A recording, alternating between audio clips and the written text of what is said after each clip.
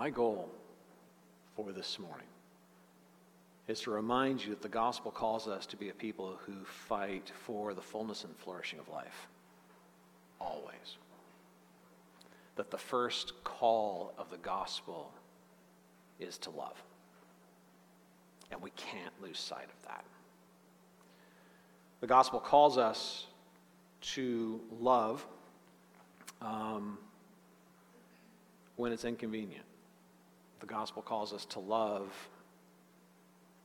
when there's a price attached to it. The gospel calls us to love, especially those who are on the margins of cultural power, those who are most vulnerable to exploitation.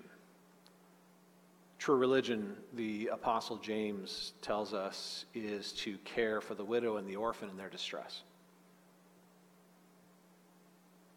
James highlights two categories of people that are culturally, historically, most likely to be abused by cultural power structures: women and children.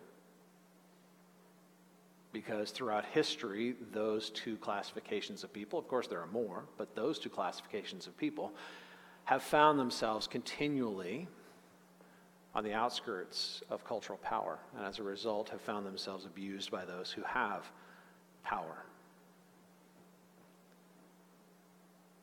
And for many of my Christian friends, this is in fact, I think, the line that is drawn down the center of the debate. Do we prioritize our love for vulnerable and exploited women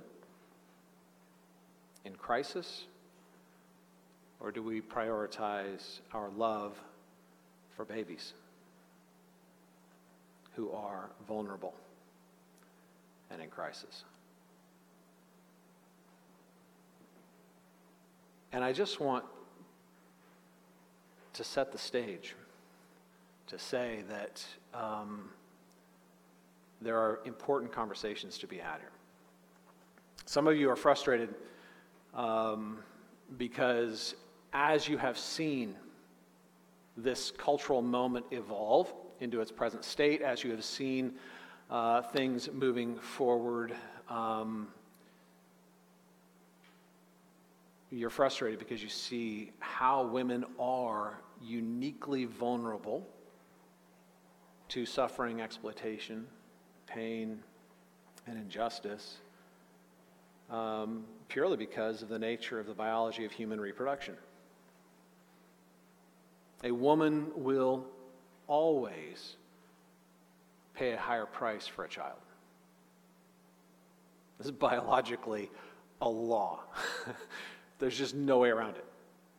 A woman is always going to pay the premium for bringing a new life into this world, which puts her into a uniquely vulnerable position, a position that can be abused and manipulated, and put her in a position where she isn't able to make choices for her own well-being as a result of powerful forces around her. We see this at play globally in parts of the world where women are having a choice in who they marry, how they marry, when or how they have children, which limits their ability to have any kind of income or independence, which keeps them in a position of perpetual servitude and allows them to be exploited. This is the reality. And we see this even reflected in the United States. The majority of abortions in the U.S.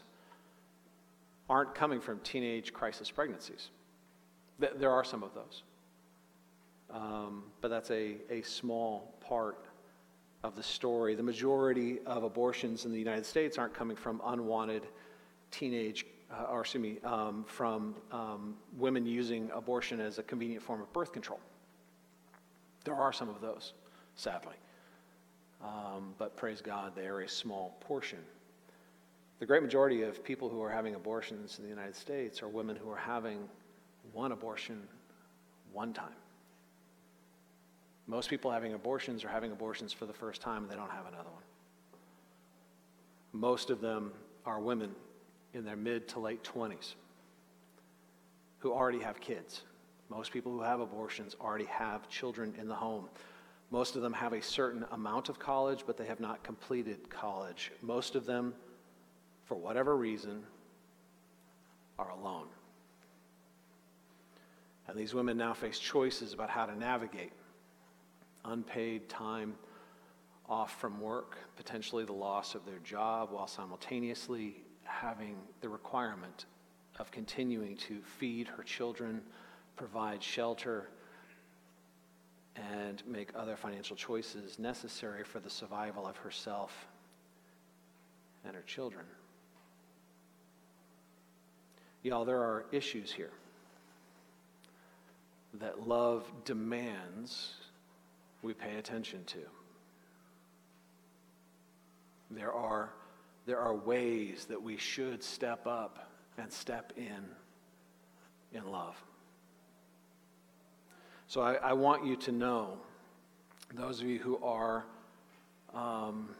wrestling, struggling with the events that have taken place in our country this week. One of the reasons I hate the whole metaphor of cultural warfare is that invariably it polarizes sides and creates two choices. You can't have nuance or complexity. You can't have conversations about multiple factors in a single debate, because as soon as you make any concession, it feels like you're actually losing the war, because the goal is to win the war, not to actually have a conversation. And as a result, what ends up happening is that there are people who are gripped by the complexities of what's taking place, and they feel like they have to camp themselves on one side or the other. They feel like they have to make hard choices about which political, ideological camp and tribe they're going to join. I'm just trying to share that I understand that there are powerful complexities at play here, and that women are uniquely vulnerable, and that women can be manipulated by power structures, expectations. But I also want to make it clear that from my understanding of the Word of God and my understanding of what it means to love our neighbor, that the call that abortion is absolutely necessary as a solution to these issues is misguided and wrong, and not in line with our call to love even as we have been loved. This is not a radical position. This is the position the church has taken from the beginning. The church, in the earliest days, made it a priority to care for unwanted children and to fight for them, born and unborn. One of the very first pro-life Christian statements was drafted by a guy named Tertullian. Tertullian is one of our earliest church fathers. He lived about 150 years after Jesus. And as he wrote to that first century church, he was speaking to a church that existed in a Roman culture in which abortion and infanticide were normalized for numerous reasons. It was abortion and infanticide on demand. And so there were many reasons. Often it was girls who were most at risk because families wanted sons to carry on their line. And so it was very common for, they called it exposure. That was just the terminology, the Greek terminology for infanticide and abortion. exposure, they would eliminate the children that they didn't want, either through invasive surgical means or through simply leaving a child out to be exposed to the elements until that child died. The early church made very clear that, first of all, they were to be distinct from the world in this practice, and second of all, that this practice offered a unique opportunity for them to carry the love of Christ out in very practical ways. And so Tertullian crafted the very first statement, and he was speaking out against this Roman practice of exposing children. There are layers of suffering and injustice in this world, but the church has always been at her best when she focused her energies on protecting the rights of the least of these. There are layers of injustice, layers of suffering, and often in any given situation you have multiple people who are being abused, whose rights aren't being honored. There are layers of injustice. And the church is always at her best when she goes to the bottom and works her way up. When she identifies with those that are most vulnerable, most at risk, most in need of someone to come and exercise their power on their behalf, those who have the most vulnerability. So, there's a lot of work to do, y'all. We have a unique cultural moment where the divisions that run through our culture aren't just political and ideological, they run right through the church too. And as a result, we are in danger of seeing congregations formed around political and ideological convictions in opposition to others, defining themselves not by what they are, but by what they're not.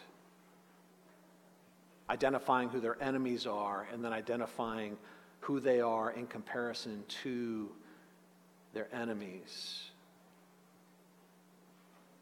This is a unique, and I think potentially exciting opportunity for us to be people who are radically defined by love.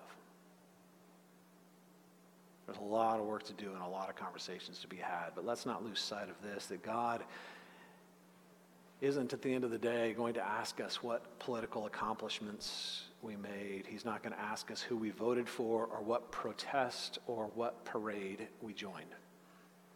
He's going to ask us very simply how well we loved our neighbor. That is the driving ethic, motivation, foundation, and goal of the Christian life. And like the early church, I hope that we can come to be known primarily by our love. There's a letter fragment that we have from about 140 AD. It's called the Epistle to Diognetus. Diognetus was a Roman official who was trying to evaluate whether this new growing Christian presence in the Roman Empire was a threat. And so he had a guy go out and do a study. We don't know who the guy is. We just have a copy of his letter reporting back to Diognetus about the nature of his finding. And I love this letter. I love the description that he has of the church in the first century, and I wish it's the same description that would be given of us today. Listen to this. This is what he says. Christians are indistinguishable from other men, either by nationality, language, or customs. They do not inhabit separate cities of their own, or speak a strange dialect, or follow some outlandish way of life. Their teaching is not based upon reveries inspired by the curiosity of men.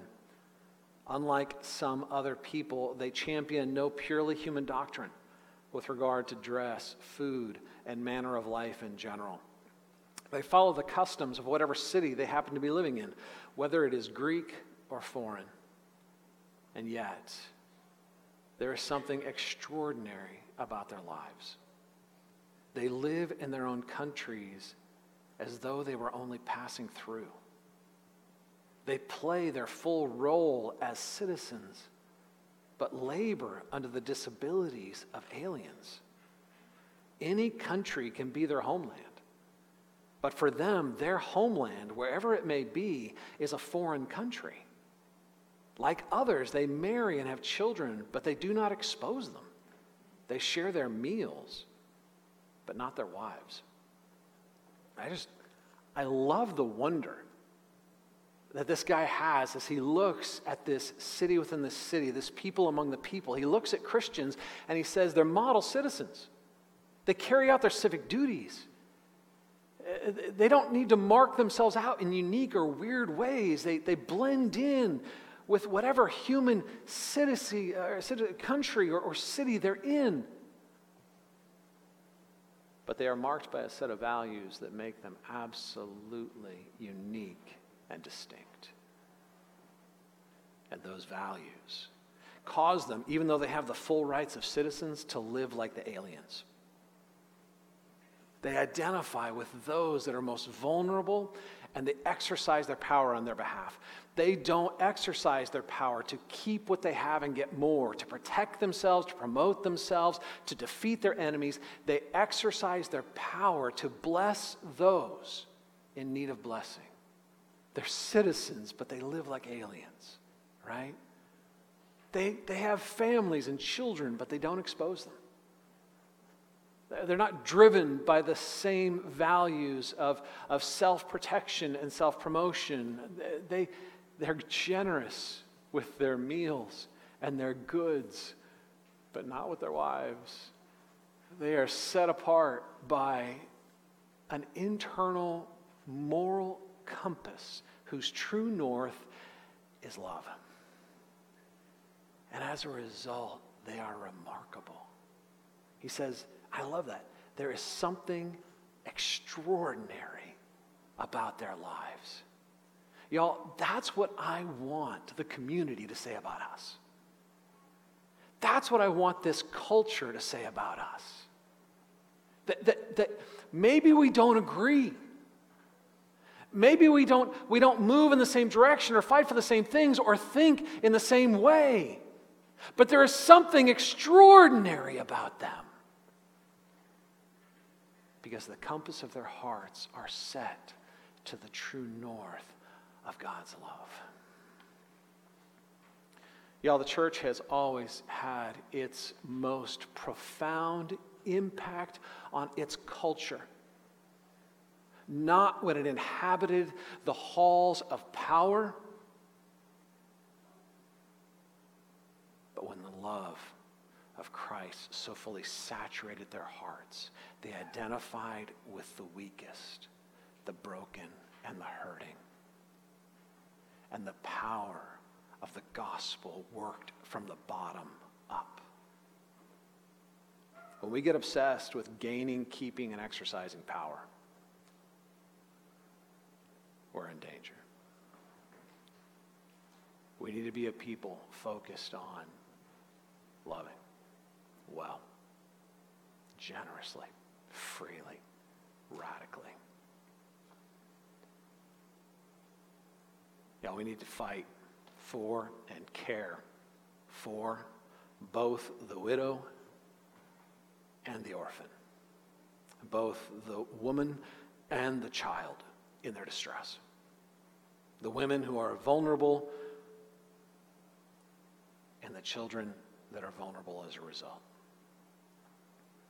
We need to love them even as God has loved us, sacrifice for them, identify with them, provide for them, and meet them in their need.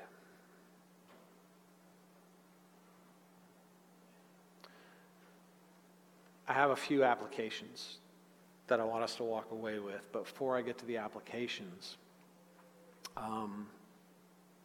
one of the reasons I'm so hesitant about stepping in some ways into a topic like this is that there's so much cultural noise that often there are wounds, deep wounds, quiet griefs that go unnoticed, unseen.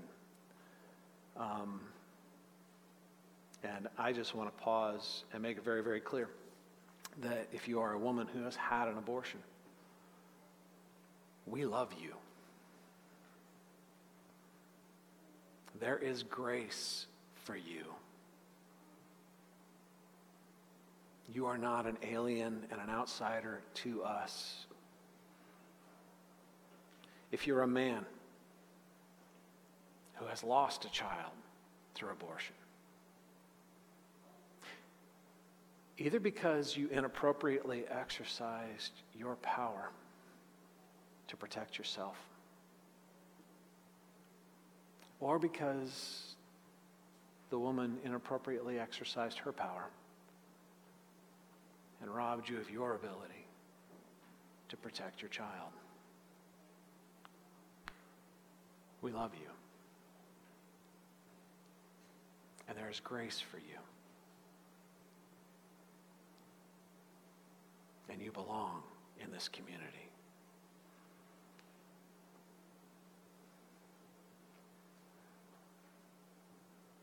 The reality is we're all stumbling forward in grace. And we're strongest when we don't create artificial divisions about who gets grace and who gets to stumble with us. I don't know who you're tempted to judge. I don't know who you're tempted to consider the other, but as we move into our application, I want you to think about it. Because the reality is we're all desperately in need of grace. And we're strongest when we're growing together in it. And so I just want to leave you with a few thoughts as we wrap up. First, don't get sucked into the culture war mentality. There's only winners and losers in the culture war, and as a result, there's only losers. Love's not concerned about who wins. Love's concerned about who's vulnerable. Love's not looking to exert power to destroy. Love is concerned about exerting power to protect. And that will lead to conflict at times. And that will lead to division at times. But in the conflict and in the division, the dividing line needs to not be, you're the one who's wrong and evil and bad, and I'm going to overcome you and destroy you. The dividing line needs to be, love compels me. I love you and I love them, and love compels me. And if you must separate yourself from me as a result, I'll still love you at our parting.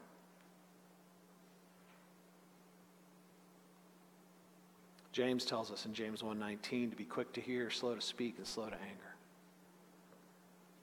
Man, that is so hard to do on cultural hot button topics where there are quick takes and quick takedowns. Where everybody has their little quip that they love to throw out there, and everybody loves to retweet or to share or to like. Man, that you just owned them, the bad guys. Being quick to hear means listening to the complexity. Trying to understand the topic, even if you strongly disagree with them, to understand their perspective on the topic over which you disagree. To actually be able to hear them, understand them, to actually be able, if they were to ask you to be able to articulate their concerns in a way in which they would agree with your articulation. When we turn things into a culture war, we're not interested in actually knowing what people think. We're trying to summarize it into quick sound bites that we can defeat. And as a result, you know what this is like when you get on social media and somebody represents you in a way that doesn't actually represent you. You know how infuriating that is. You know how much that hurts. You know how dehumanizing that is, right? We want to be people who aren't doing that. That are actually listening and growing in our understanding of the complexity of the issues, that we're quick to hear and slow to speak. We're not listening to respond. We're not listening to get our talking points and our counter arguments. We're not listening in order to find out how we can defeat or win. We're listening to understand, understanding that in many ways, listening is in the end going to be more important than speaking. Because at the end of the day, if we see each other, respect each other, share love for one another, we're actually going to be able to have a profitable conversation in which we grow. We're actually potentially going to be able to find some common ground on which to build. Be quick to hear, slow to speak, and slow to anger. And if that means turning off social media, turn off social media. Social media is a dumpster fire on the best of days, generally. Right now, it's bad. It's just hot takes, takedowns, slams. Yeah. Be slow to anger. Don't lose sight of the fact that the person with whom you disagree is created in the image of God. And if you love God, you are called to love them. They might be wrong. They might be deadly wrong. But that doesn't mean that you could ignore the glory for the ruin. They're still created in the image of God, and you are still called to love them, even as Jesus does. If you have higher standards than Jesus, you're no longer following him. And your standards are not higher. You're only pretending they are to justify your need to judge. Listen, we don't want our community to become like a Thanksgiving meal. You know what Thanksgiving's like? For most people, it's pretty miserable. You know why? Because when you go to a Thanksgiving meal, do you show up to have honest, vulnerable conversations? Is that what happens at Thanksgiving? Now, generally, you show up to a Thanksgiving meal just doing your best to keep the peace. Because you know there are people around that table, you don't want to get them going, right? Weird Uncle Al, right? Don't provoke him. Don't give him an opportunity. He'll go off, and then Aunt Mary is going to go off on him, and then pretty soon it's just going to be a mess, right? A successful Thanksgiving meal is often a meeting without conflict. How often do you like to go to a Thanksgiving meal when it's like that? Not even once a year. And you take a deep breath when it's all over, and you're able to go home and say, okay, that got through that. We don't want our community to be like that. You know what I'm saying? We want to be a community where people can actually express their opinions, have ideas, wrestle with their convictions, say, man, I'm really struggling with this. I feel bad about this. I'm really sad about this, right? We want to be a community in which people can be authentic and real, because that's the only way you actually have community. And that can only happen in the context of love, right? So that's the second thing, is commit to love. Jesus was asked by his critics what the great command was. They were trying to trap him, and he said the great command is to love the Lord God with all your heart, soul, mind, and strength. And the second is like it, to love your neighbor as you love yourself. And on these two commands depend all the law and the prophets. Love. On that one command, all other commands rest. If you are obeying the command to love, you don't need another command. There are no other commands necessary if you're obeying that one. I didn't just make that up. Paul said that in Romans 14. We'll get there. But love God, love your neighbor. This is the great command. And this is what I want you to think about, y'all, in all your interactions about this topic and all of them, on social media, out of social media. Love needs to be your motivation. Love needs to be your goal. If it's not, your heart's the problem, not them. Always. You need to be motivated by love and moving toward love. And if it's not, your heart is the problem, not them. Your heart's the problem, not the conflict. Your heart's the problem, not the issue. As followers of Christ, we need to be undone by love, grounded in humility, and growing in the generosity of love, even with people with whom we disagree. Which is why Jesus said, yes, you must even love your enemies, even those who work against you. Right? If we're not doing this, we're not doing the Lord's work, or we're not following the Spirit's leading. Commit to love. And the third thing is, let's commit to loving the least of these. Let's actually commit to loving the least of these.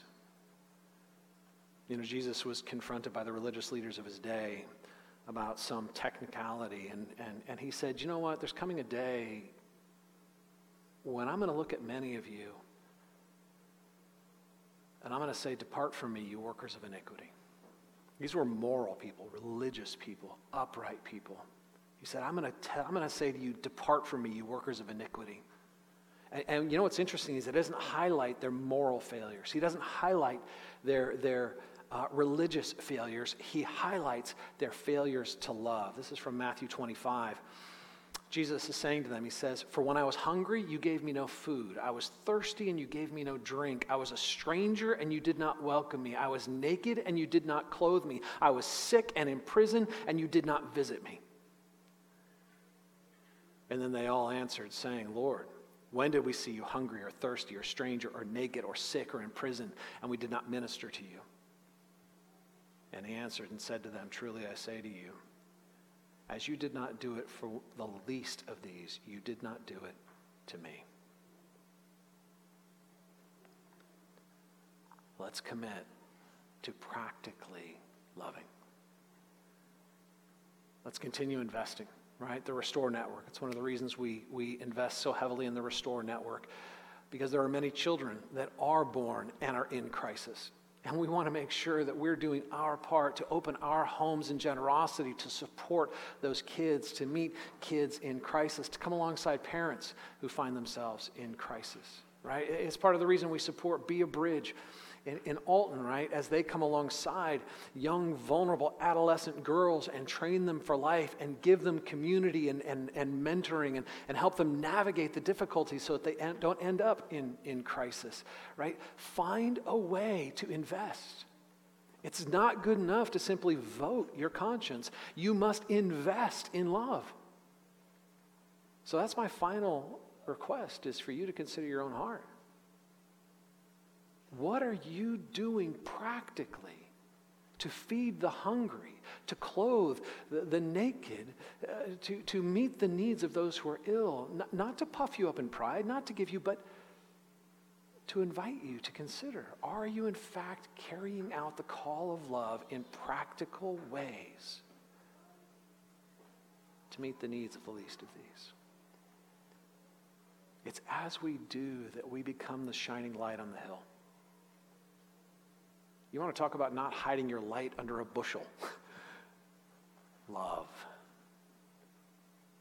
Love generously. Love freely. Love financially. Love relationally. And work for the least of these. All right, I'm going to close this.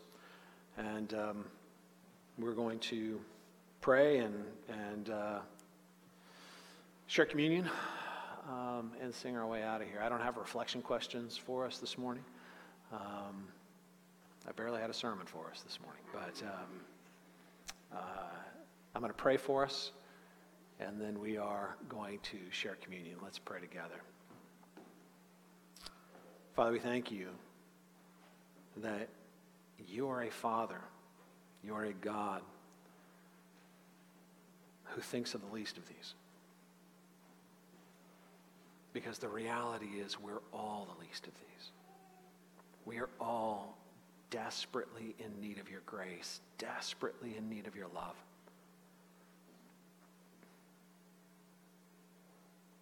We are not only forgiven through the work of Christ, we are set free through the love of Christ.